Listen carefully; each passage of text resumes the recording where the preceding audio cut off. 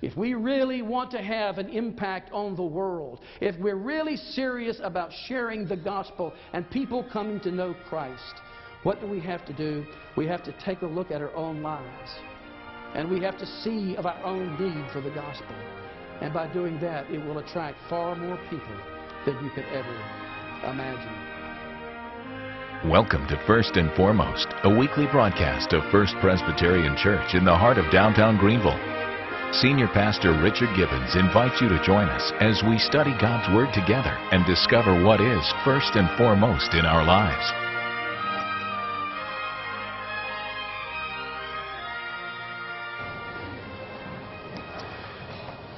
Join me in prayer. Our Lord and our God, we are here to worship. We are here to learn. We are here to be changed.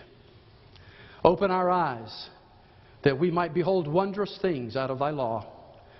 In Jesus' name, amen. We continue this morning our study in the book of Romans. And we are now at Romans chapter 2, beginning with verse 1. I will begin reading with Romans 2, verse 1, New International Version. I believe it's on page 1748 in your pew Bible. You, therefore, have no excuse who pass judgment on someone else. For at whatever point you judge another, you are condemning yourself, because you who pass judgment do the same things. And now we know that God's judgment against those who do such things is based on truth. So when you, a mere human being, pass judgment on them, and yet do the same things, do you think that you will escape God's judgment? Or do you show contempt for the riches of His kindness, forbearance, and patience, not realizing that God's kindness is intended to lead you to repentance? But because of your stubbornness and your unrepentant heart, you are storing up wrath against yourself for the day of God's wrath, when His righteous judgment will be revealed. Now, brothers and sisters in Christ, we are in the middle of something that I'm sure none of us want to think about.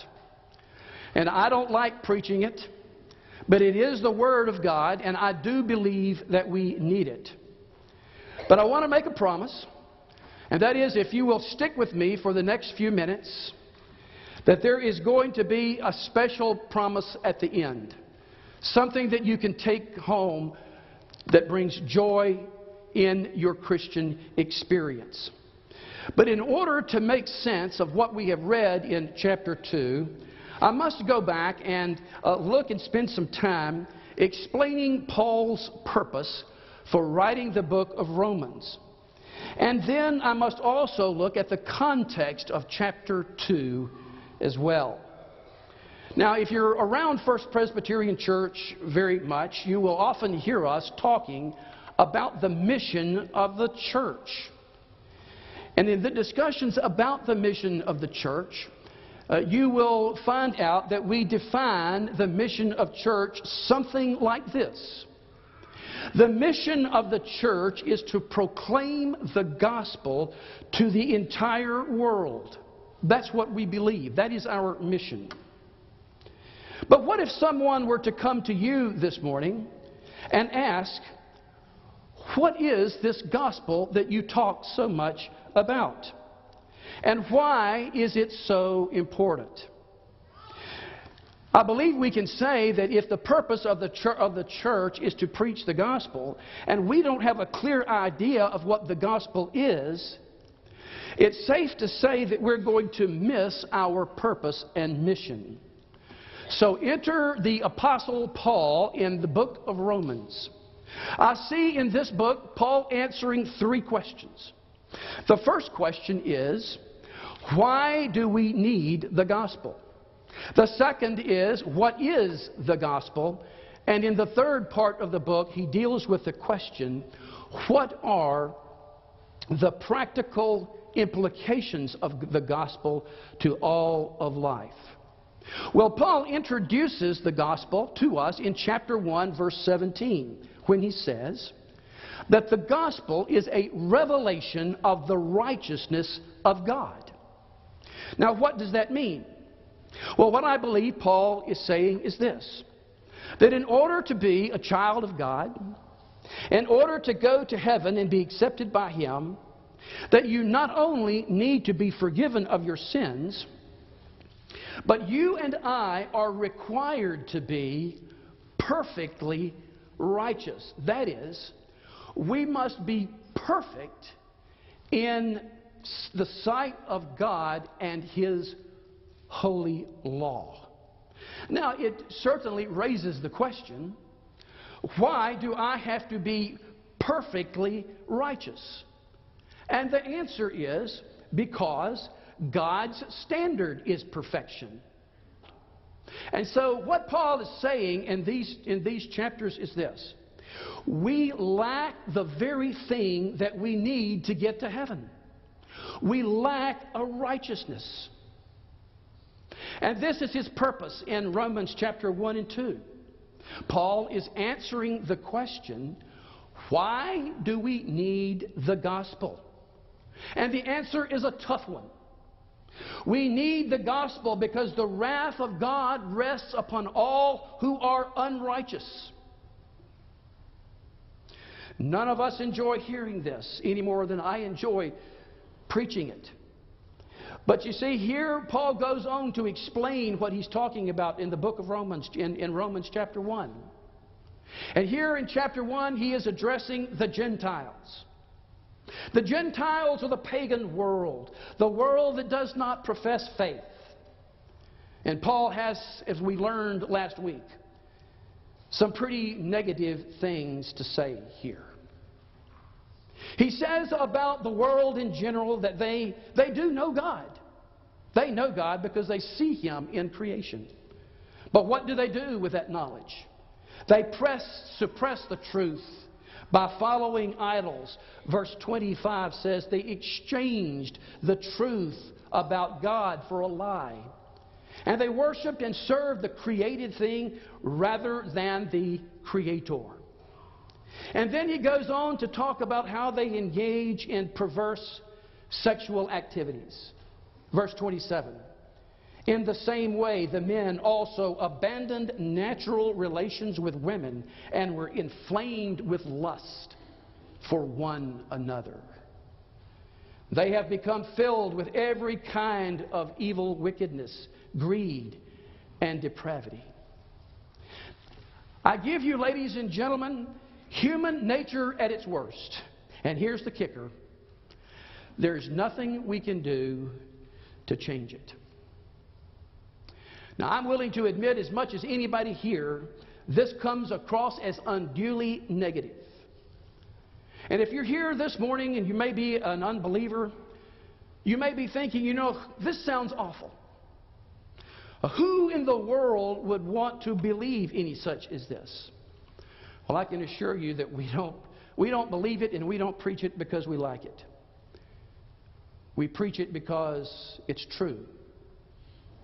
You know, it's been said that the doctrine of sin is the most empirically verified doctrine of the Christian faith. All you got to do is look around you, folks. It's the way the world is. And so, in chapter 1, verse 17, when Paul says that the gospel is a revelation of the righteousness of God, and that righteousness is ours by faith, well, that's the best possible news that we could hear. The good news is that we can be righteous. But that's a sermon for another day. So now in chapter 2, Paul turns his attention away from the Gentiles and now to the Jews. And I want you to imagine the Jews who are listening as this letter is being read to them. Everything up to this point that Paul had said, they would agree with a loud, hearty amen. Paul, you have a great understanding of the Gentile world, and what you say is right on target. Those outside the faith are indeed a miserable lot. But then, in horror and dismay, they read the next paragraph.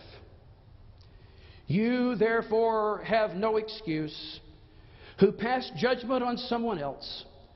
For at whatever point you judge another, you are condemning yourself, because you who pass judgment do the same things.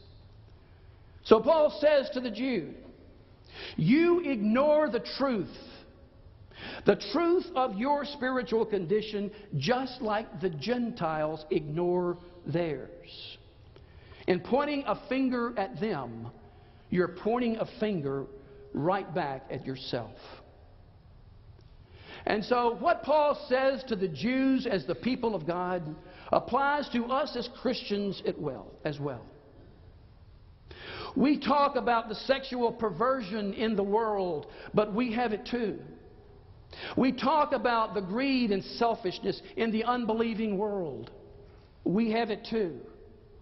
We talk about the idolatry that is out there, and we have things that lie hidden in our closets as well. So I believe that Paul brings us to this understanding. If we are going to escape the judgment of God, there's three things that we need to know, and the first is this.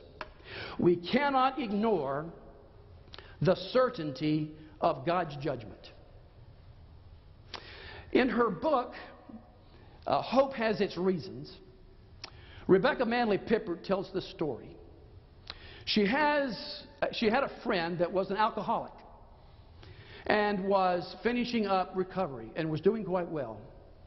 And they were conversing about his journey in alcoholism, and he said, you know, I was very fortunate because God brought to me some very, very special people.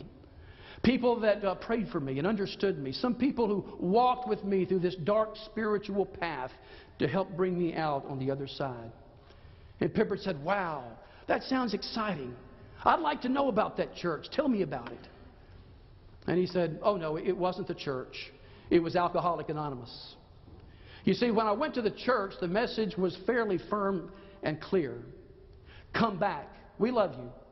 We care for you, but come back when you get your act together. And what I think we can see in this passage is that the reality of God's judgment smashes our own religious complacency. It forces our eyes to be open to the illusion that we are better than others, that we're okay but they're not, that God's law and justice and wrath applies to them but not to us. But what I hope that we can also see is this, that in forsaking that kind of judgmentalism and understanding our need for God's grace, we will find there our salvation. We hear story after story of the fall of evangelical leaders, strong men and women of faith, often engaging in the very practices that they are preaching against. Christians also fall victim to the same addictions of those outside the faith. Addictions to drugs and sex and alcohol. It's not a pretty picture.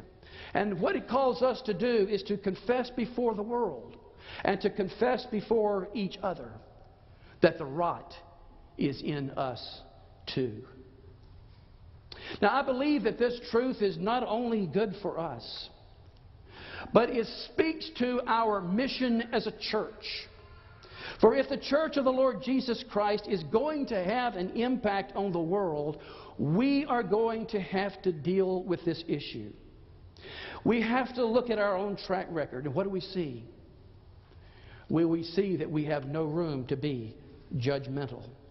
And you see, the world is not going to listen when we give our spiel about idolatry, when we talk about all the sexual immorality. As long as we're pointing the finger at them and not dealing with our own issues. If we really want to have an impact on the world, if we're really serious about sharing the gospel and people coming to know Christ, what do we have to do? We have to take a look at our own lives And we have to see of our own need for the gospel. And by doing that, it will attract far more people than you could ever imagine. We cannot ignore the certainty of God's judgment. Secondly, we cannot ignore the purpose of God's goodness. We find it there in verse 4. Or do you show contempt for the riches of His kindness and forbearance and patience, not realizing that God's kindness is intended to lead you to repentance? Now, what I think Paul is doing here is pulling the rug out from the notion that says, if everything around me is okay, then I must be okay. This is often the way we think, isn't it? If the winds of blessing and prosperity and health are blowing gently around me, it must be because God Himself is on my side. He surely must be looking down on me with great fondness and approval. I love the sound of music. And in one place there, a special song that I really love, there Maria and the captain are just discovering how much they love one another. And they're standing there looking into one another's eyes and realizing the power of this love. And the second stanza of that song that they sing together, it goes like this. For here you are standing there loving me, whether or not you should. So somewhere in my youth or childhood, I must have done something good. Nothing comes from nothing. Nothing ever could.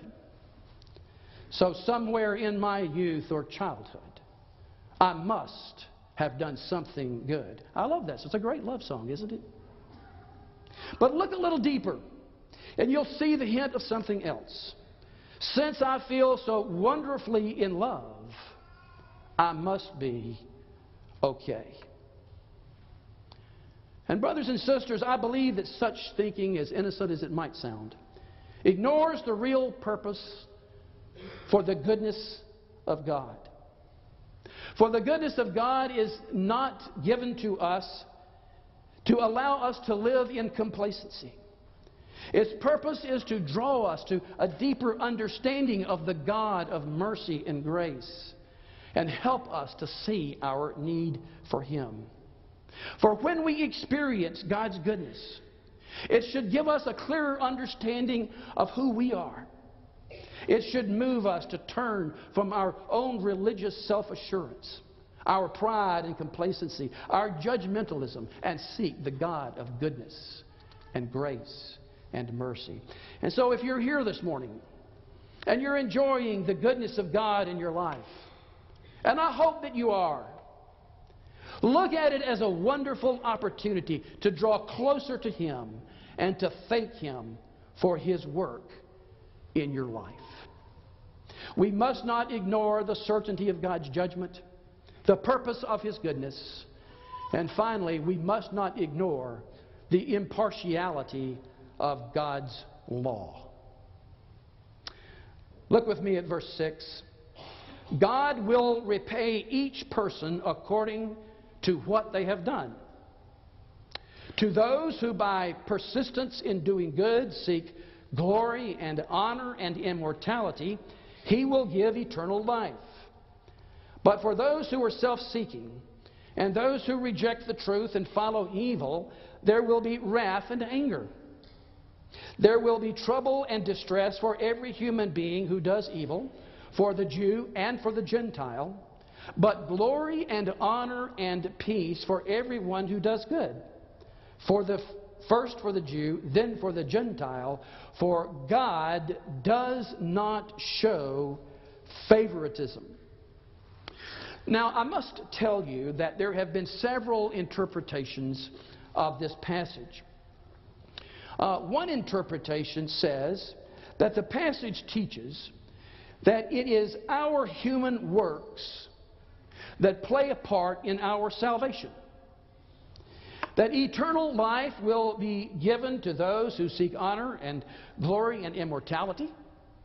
And there will be wrath for everyone who is self-seeking and follows evil. Now, I want to say, if this is what Paul is saying, if Paul is saying that we gain eternal life by our own works, then he has just contradicted the very purpose for why he's writing the book. For the theme of the book of Romans is that we cannot get to heaven by what we do. We need the righteousness of God. Let me see if I can explain, by looking at the passage, exactly what Paul is saying. Notice that Paul talks about two different groups of people. The first group is those who do good deeds. And Paul says, to those who do good deeds, they are going to inherit eternal life. The second group, he says, are those who do evil. And what awaits those who do evil is wrath and judgment. Now, my question is this: who is it that does good? Who is it that fits in this first category? The entire purpose for why Paul is writing the book of Romans is to tell us there's none that fit that category. There is none of us. We all lack the righteousness that we need. And so the point here is not be good and go to heaven. The point is that the law of God is impartial. There is not one law for the Gentiles and one for the Jews. There's not one set of standards for lay people and another for ministers. There's not one set of requirements for believers and another set of requirements for unbelievers. God is impartial, and judgment is going to be the same across the board. So you see, Paul is perfectly consistent in this passage with what he's teaching in other places. The point is, we don't have a righteousness of our own, therefore we have no ground for being judgmental. Now, when I say that we have no ground for being judgmental, I did not say that we have no ground and room for making judgments. Let me explain. You'll often hear people say something like this. You know, any time that you say that a certain lifestyle is wrong, or a certain habit is bad, or a certain worldview is sinful and wrong, that's being judgmental. And they point to passages like this.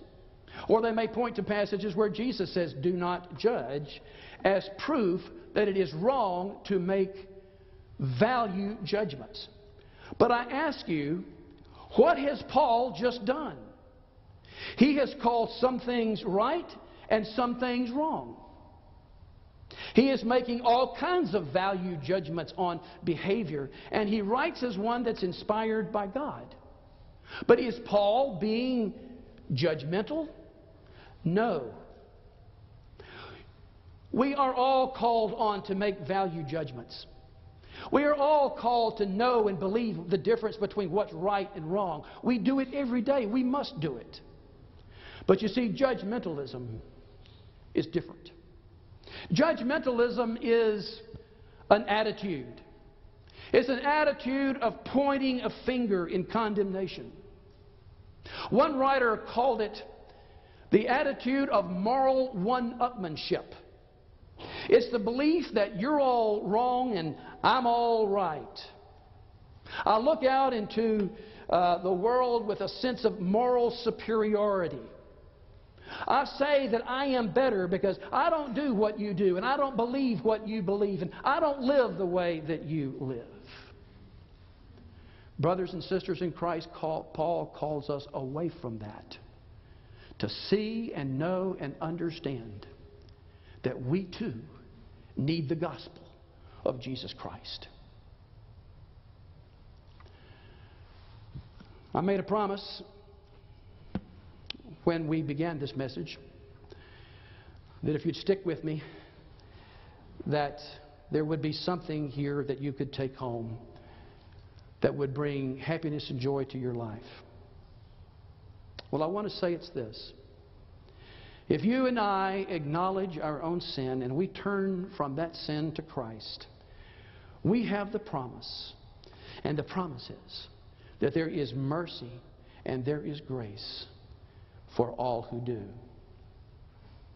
In seeing your own sin and in turning to Christ, you will never have to worry one iota about the judgment that he describes in these verses.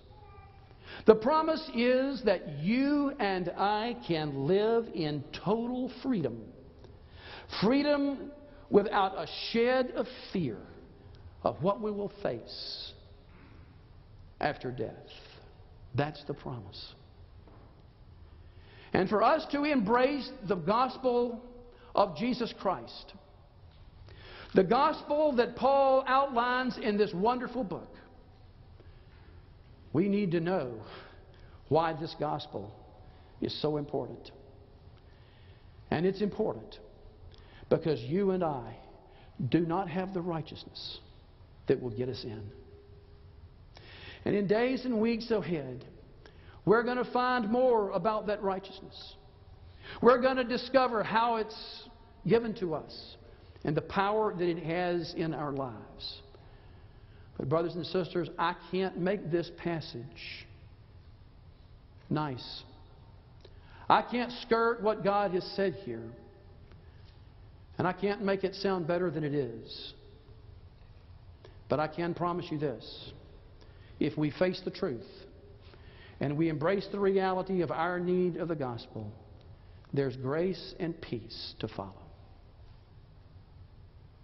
Let's pray. Our Lord and God, we thank you for the wonderful ministry of your word that teaches us the truth even in times when it hurts. Lord, we ask that you would take the words and prepare our hearts for the true understanding of the gospel of Jesus Christ. Lord, prick our hearts and mold us into people who would not be pointing the finger at others and speaking out of a sense of our own self-righteousness, but one also, Lord, that is dealing with our own issues and confessing our own sins before you. We thank you for that grace that awaits all who come to Christ. We pray in His name. Amen. To purchase a DVD of today's message, please send a check or money order for $10 to First Presbyterian Church and include today's program number. For more information, call 864-672-1846 or visit our website at firstpresgreenville.org. Are you interested in membership or just want to learn more about First Presbyterian Church? If so, we invite you to attend First Look, a series of 3 Sunday morning classes held in the church parlor. Please call or email Chuck Emery for more details.